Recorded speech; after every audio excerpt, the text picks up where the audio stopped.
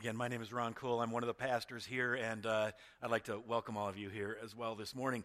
We're going to be continuing our sermon series on the book of Genesis, those opening chapters of the entire Bible that we're calling beginnings. And at this point, we're up to our third sermon on Genesis chapter 3, okay? We've done two already, and we're going to finish out Genesis chapter 3 this morning, and then Daniel's going to pick up Genesis 4 next week. But again, just to set the stage for where we are with this, Genesis 1 and 2, we said, is the story of creation. It's the story of what God did when he created the world, and it's very clear that when God created everything, it was all good. It was very good. 7 times we're told, it's good, it's good, it's good, it's good, it's good. Everything was just the way it was supposed to be. And there was only one prohibition. There was only one thing that Adam and Eve couldn't do. They couldn't eat from the tree of the garden, or the tree of the knowledge of good and evil. And so that was the one thing that they couldn't do. And so last week we started to go into chapter 3, where we see them falling into sin. Oh, just a minute here, I went too far. We changed the program a little bit. You see, now Kevin has a clock back there for me. So we'll see if it does any good. Probably not. Genesis 3. So the first part of Genesis 3, 1 through 7, we talked about how what happens is the serpent comes along. The serpent comes along and he deceives Adam and Eve. And he convinces them that they should rebel against God, that they should put themselves in God's place, that they should try to just decide for themselves what's good and what's bad. And we talked about that as sort of being a temptation to push a vase off the shelf, right? And so they did that, and they refused to obey God. And then last week we talked about how in verses 8 through 20, we broke a vase. And we said really what primarily happens in 8 through 20 is that God describes what's happening. God describes what happened because of sin, how the world was broken. You see, in that act, in our rebellion against God, and somehow we were all there with Adam and Eve, everything got twisted. Our relationship with God was changed. Our relationship with each other was changed. The world was changed. It doesn't work right anymore. We don't work right anymore. And so we have this situation now, ever since then, where we live in a broken world.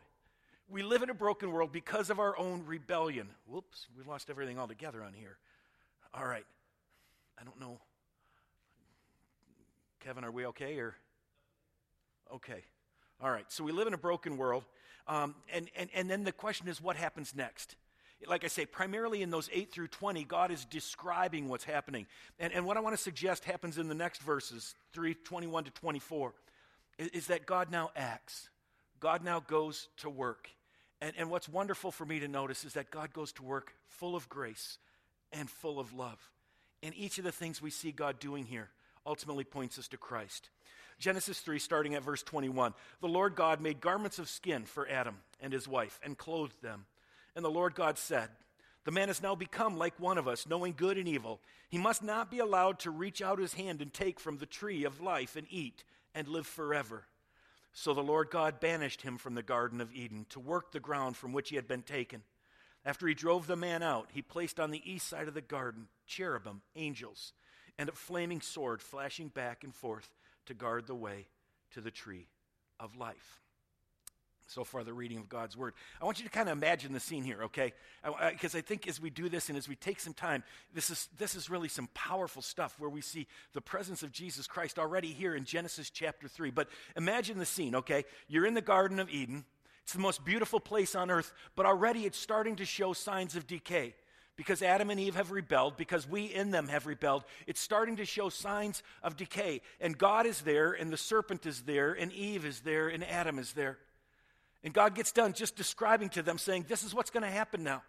This is what's happened. This is what's broken. He describes all of this broken stuff. To the serpent, this is what's going to happen to you. And to Eve, this is what's going to happen to you. And to Adam, this is what's going to happen to you. And to the creation, it's not going to produce the way it was supposed to. God gets done with all of that. And like I say, it's primarily descriptive. And now the question comes, what does God do next?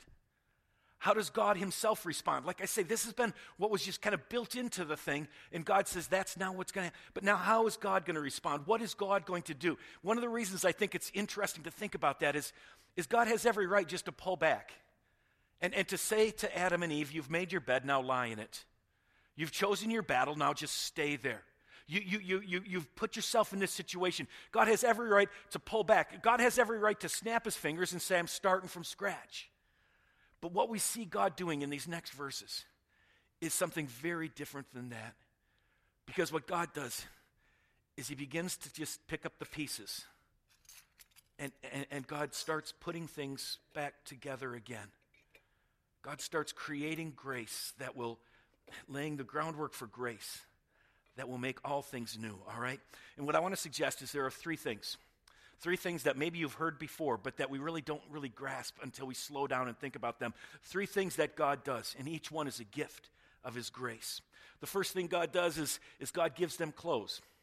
He gives them garments of skin. Genesis 3:21, the Lord God made garments of skin for Adam and his wife, and he clothed them, okay? He clothed them. What's the big deal? Why does that matter, okay? Let me kind of, again, set the scene for you of why this is significant and why this is important. Because, again, this explains a lot of what drives us in this world. If you want to understand what drives you, pay attention to what goes on here.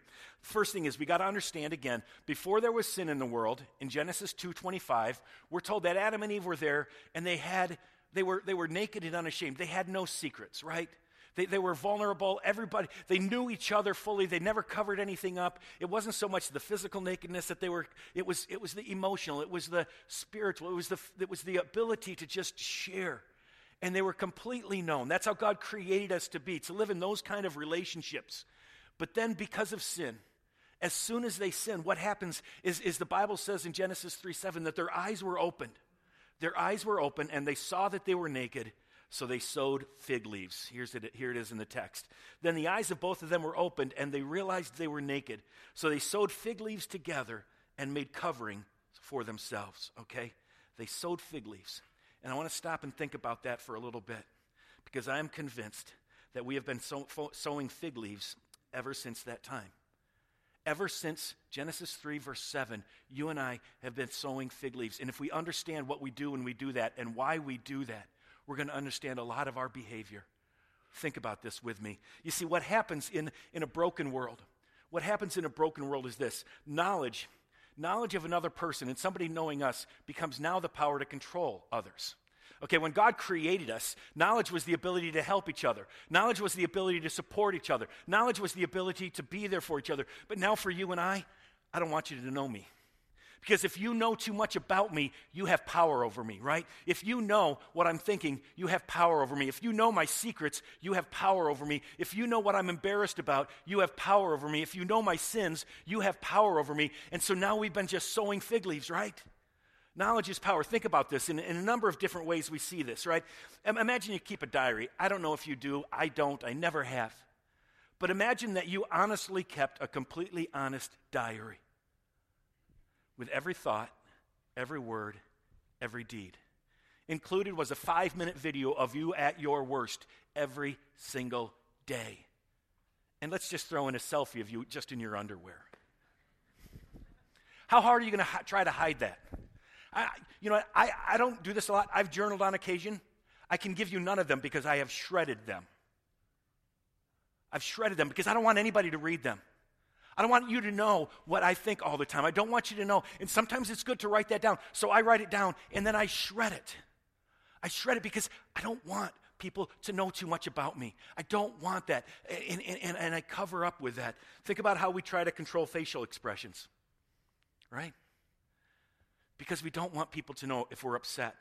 We don't want people to know if we're scared. Why do we get ashamed when we blush? Because we've shown too much of ourselves, right?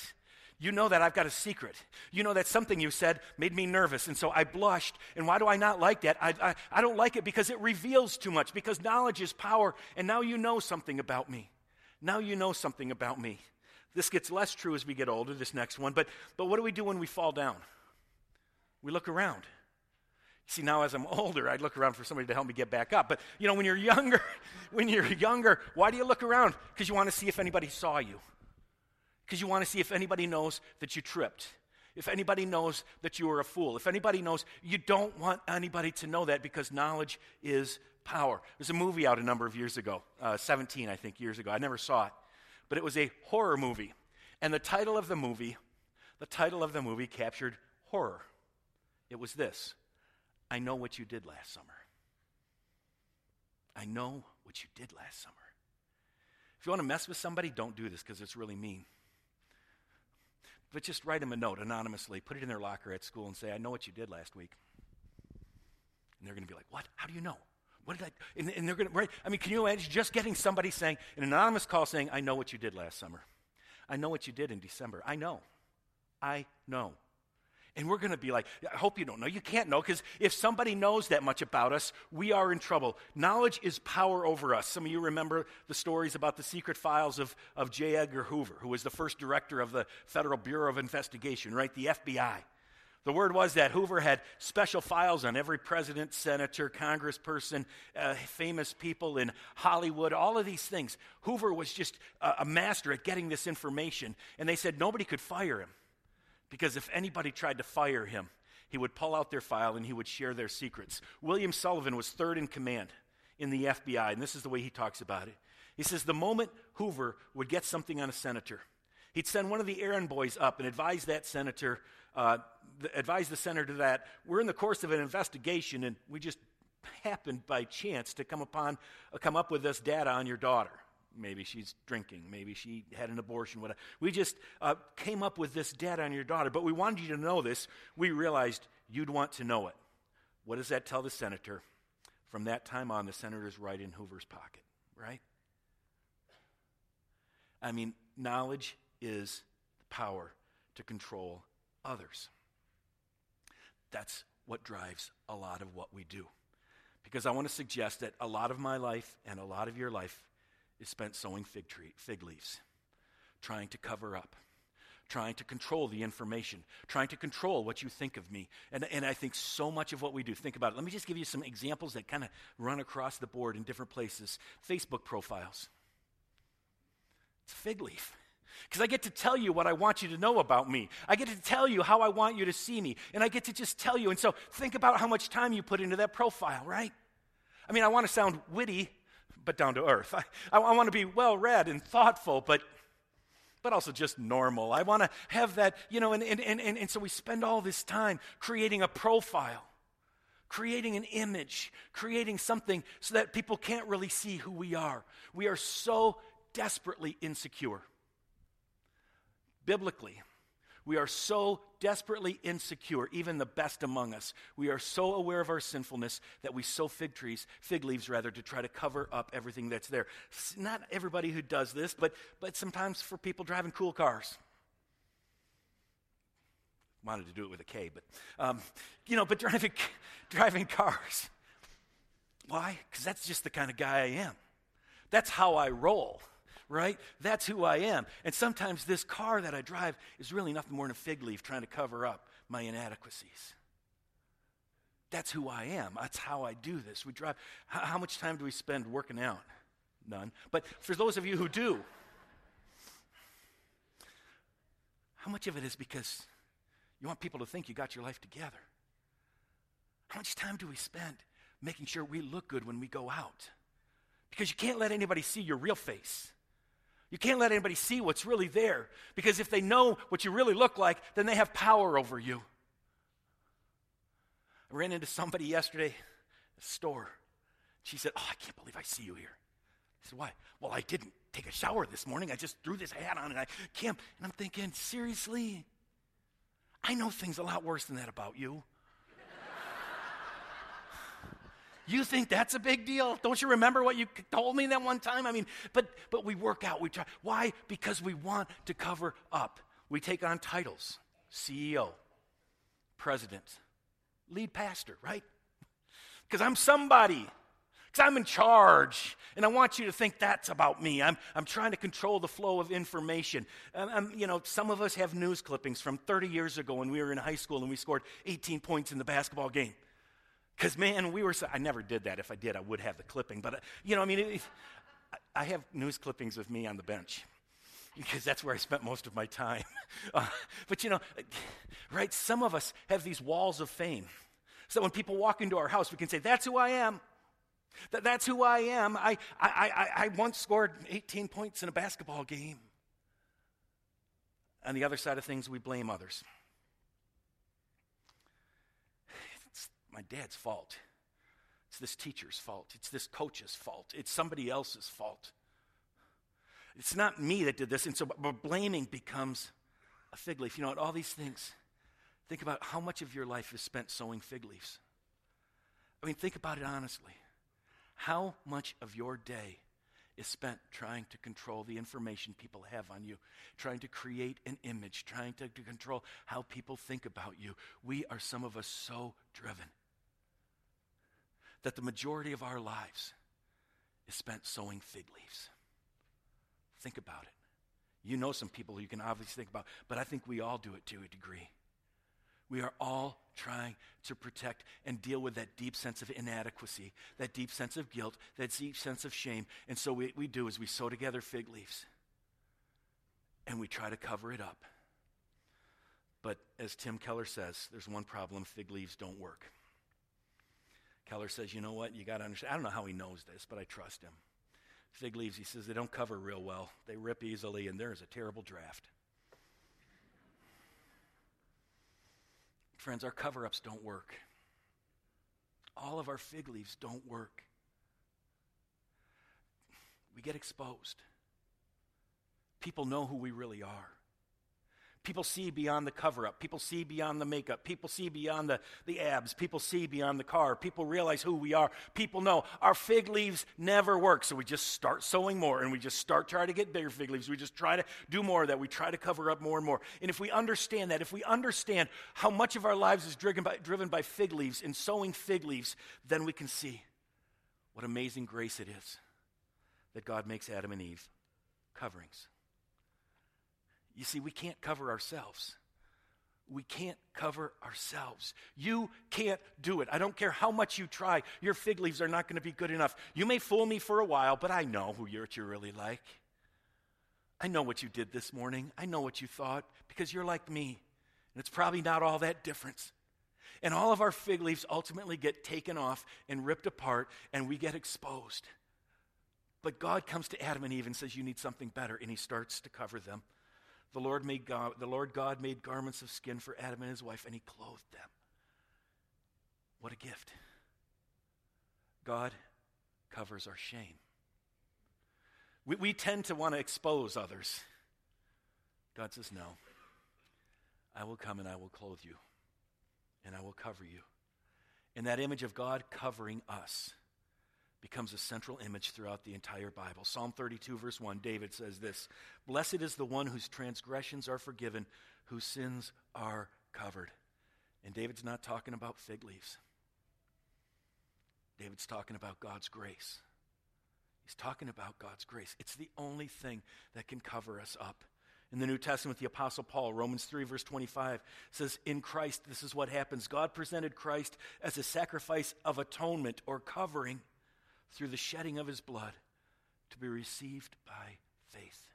What he's referring to there is the Ark of the Covenant. You see that picture there. And the top of that is called the atonement cover or the mercy seat.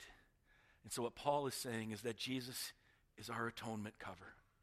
Jesus is the one who covers our sins. Jesus is the one who washes them away. And that's an amazing thing, that God makes us coverings. And it means something. And again, if we get this, we can start to live in so much freedom. We can stop sowing fig leaves, friends. We don't have to play those games. We don't have to prove ourselves. We don't have to try to expose others. We don't have to try to blame others. Think of what freedom it would be. Think of what freedom it would be if I didn't have to worry that you might think that I'm not the best there is, that I'm not very good.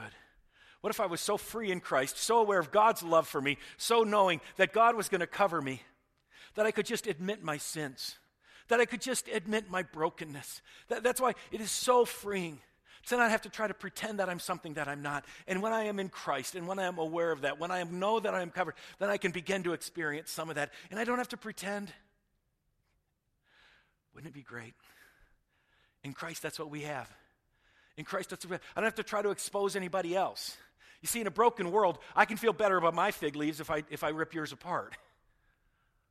But if the blood of Jesus covers me, then I don't have to try to expose you. I can just love you and care about you. I mean, it just revolutionizes how we see ourselves, how we see each other, how we see, if we understand that in Christ, he's going to cover all of our sins. He's going to wash all those things away. So now, in a broken world, you don't want to, I'm not talking about saying, well, let's all just tell all our deepest secrets to each other. No, we're still sinful enough that we want to keep, some coverings on. Don't get me wrong. But friends, we can begin to experience real community in Christ. I don't have to try to prove I've got it all together. I don't have to try to sow fig leaves to say I am somebody. In a sense, one of the ways Keller talks about this, and I think it's so helpful, one of the ways Keller talks about saying how we can know that if we believe in grace or not is when somebody says to us, so you're a Christian? He says if we say, of course I'm a Christian, can't you tell from the way I act, I'm a Christian, and we kind of get offended by that, so we don't understand grace. But if somebody comes to us and says, so you're a Christian, and we laugh and say, ain't it funny? He says, then we know grace. Because if we're Christians, we're honest about saying, it ain't pretty underneath the blood of Jesus. But it's okay because he's covering me. And he washes those things away. And I don't have to play the games. I don't have to play the games. God made coverings for them. Unbelievable act of love, all right? God covers us with his love. Second thing, God sends them out of the garden. Again, this might not seem like a really nice thing to do. It's the best place in the world, but God sends them out. Look at why he does this. Genesis 3:22, and the Lord God said, the man has now become like one of us, knowing good and evil. Okay, the fruit works, all right? The fruit of the tree works. Adam and Eve understand. Their eyes are opened, but it was too much for them, and like I say, it broke them. It twisted them. It messed everything up, but it did work. They learned some things, and then God says this, the man must not be allowed to reach out his hand and take also from the tree of life and eat and live forever. So the Lord God, verse 23, banished him from the Garden of Eden to work the ground from which he had been taken. All right, so God sends them out. Here's what I think we need to understand. God doesn't do this to punish them. This is not an act of God of punishment. God sending them out of the garden is not to say, this is what's got to happen now. I'm going to send you out because you've been naughty. You want to know why God sends them out of the garden? To save them.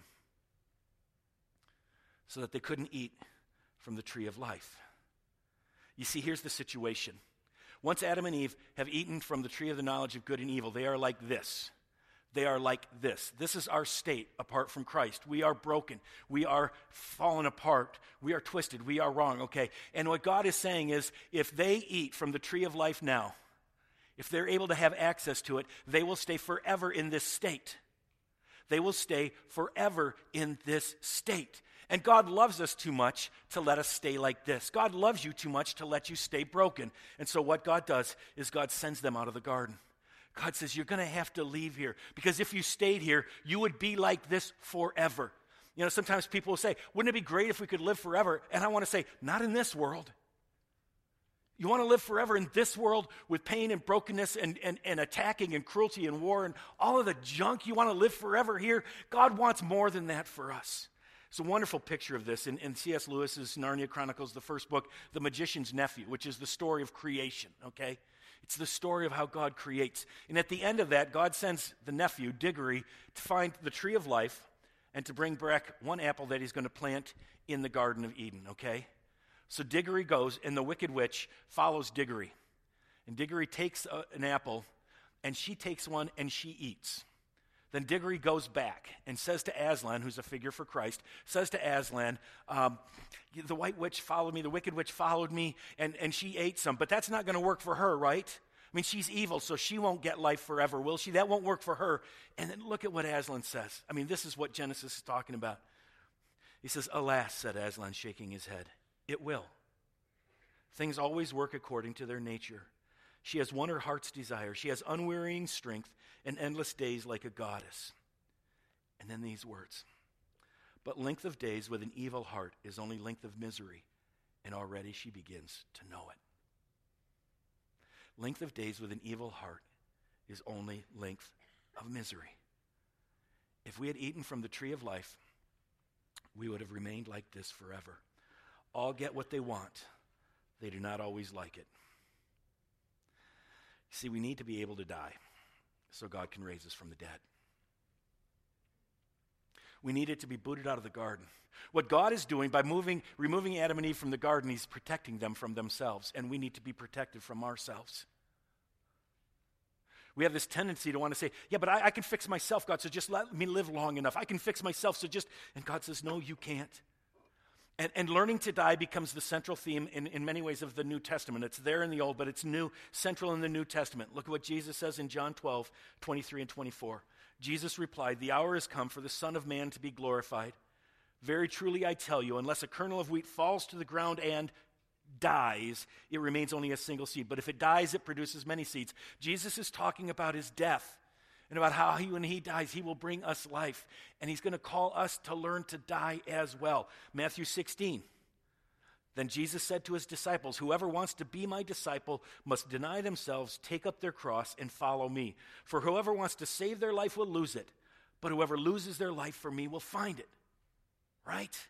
If we're in this state, if we lose this life, which if we're honest isn't much of a life, but if we will lose this life for Christ, he will raise us and he will restore us. What good will it be for someone to gain the whole world yet forfeit their soul? What good would it be to live forever in a broken world, to have the tree of life in the midst of death? Or what can anyone give in exchange for their souls? We need to be able to die so God can raise us from the dead.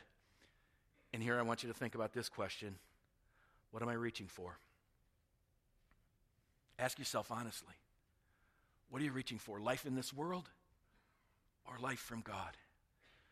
Because this world still promises us, hey, try me and you'll find life.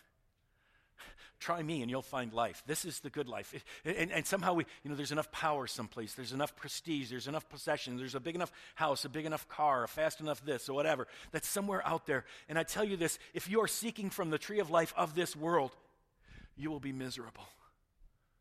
The only way to find life is to die to Jesus. And he raises us from the dead. So God sends them out of the garden so they can die. And that's good news. That's good news. So God clothes them. He sends them out of the garden. And the third thing is God places angels and a flaming sword at the entrance to the garden. All right? Genesis 3, 23 and 24. After he drove the man out, he placed on the east side of the Garden of Eden cherubim and a flaming sword flashing back and forth to guard the way to the tree of life. All right? So he sends them out. They're now clothed. They're protected. They're covered. He sends them out. They now don't have access to the tree of life so that they can die. And then he puts angels and a flaming sword. Now, you can go back a couple of months and read what we talked about with the angels there. So I really don't want to talk about that again. What I want to talk about is the flaming sword. The flaming sword. Why was it put there? What does it represent? Well, at this most basic level, it's there to keep Adam and Eve out, right? It's there so Adam and Eve can't get back in. But I want to suggest that it becomes an image of what it takes to get back in. Okay, follow me on this. You see, a sword in the Bible, especially a sword of God, is always judgment and justice. A debt must be paid, all right? In Ezekiel 21, it talks about God sending a sword, and this is actually a sword called Babylon, confronting and destroying his people. Look at what it says. Son of man, that's Ezekiel, prophesy and say, this is what the Lord says. A sword, sharpened and polished, sharpened for the slaughter, polished to flash like lightning, a flaming sword. God's flaming sword in this case is Babylon coming to make his people pay, to cut them off. The sword is always judgment and justice, and it's paying a debt. And so what God is saying by putting this sword here is that the only way for us to get back in is to pay for sin. The only way for us to get back in is to go under the sword. The only way for us to get back to the Garden of Eden is for the sword to fall on us. And I hope you already got it, but it points us to Jesus. Because he goes under the sword for us. Look at Hebrews 9. He, Jesus, did not enter, that's the most holy place, by means of the blood of goats and calves. But he entered the most holy place. And again, we talked about how the most holy place is like the Garden of Eden. It's the place of the presence of God. But he entered the most holy place once for all. How? By his own blood. He went under the sword. He shed his blood, thus obtaining eternal redemption.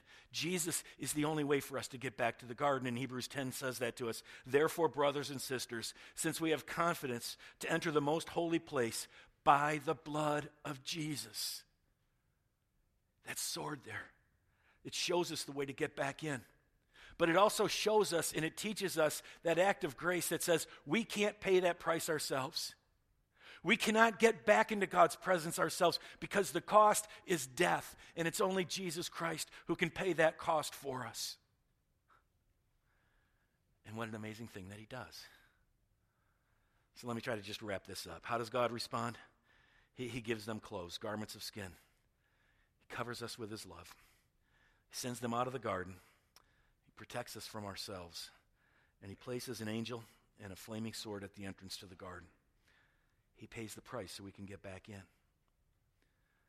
God sends us out, but already he starts to restore things and create the way for us to come back home. God always takes the first step, but we need to ask and close by asking this question: how will we respond to God's grace? What do we do with this God? I just want to tell you, friends, there is no way that you can sew enough fig leaves together. There's no way you can get back into the garden on your own. There is no way that you can find life in this world, friends. It's Jesus, it's Jesus, it's Jesus. And we see that already in Genesis 3. He is our only hope. And my hope and prayer is that all of us, once again today, will simply say, Lord, I give my life to you, and I receive your grace. Let's pray together. Father, it's amazing. We read these words, but we don't really see what you're doing. So remind us this morning of your amazing grace and of your amazing love for us. Father, forgive us for all the fig leaves we've been sewing together, trying to cover up, thinking we could find life in this world, thinking we could handle our own failures. And thank you for Jesus, who died so we could live, who went outside so we could come back inside, and whose blood covers all of our sins. Teach us to love him and to be like him. In his name we pray. Amen. Will you please stand to receive God's parting word of blessing? So again, there are going to be some folks from Hillside to the prayer room, that side of the auditorium.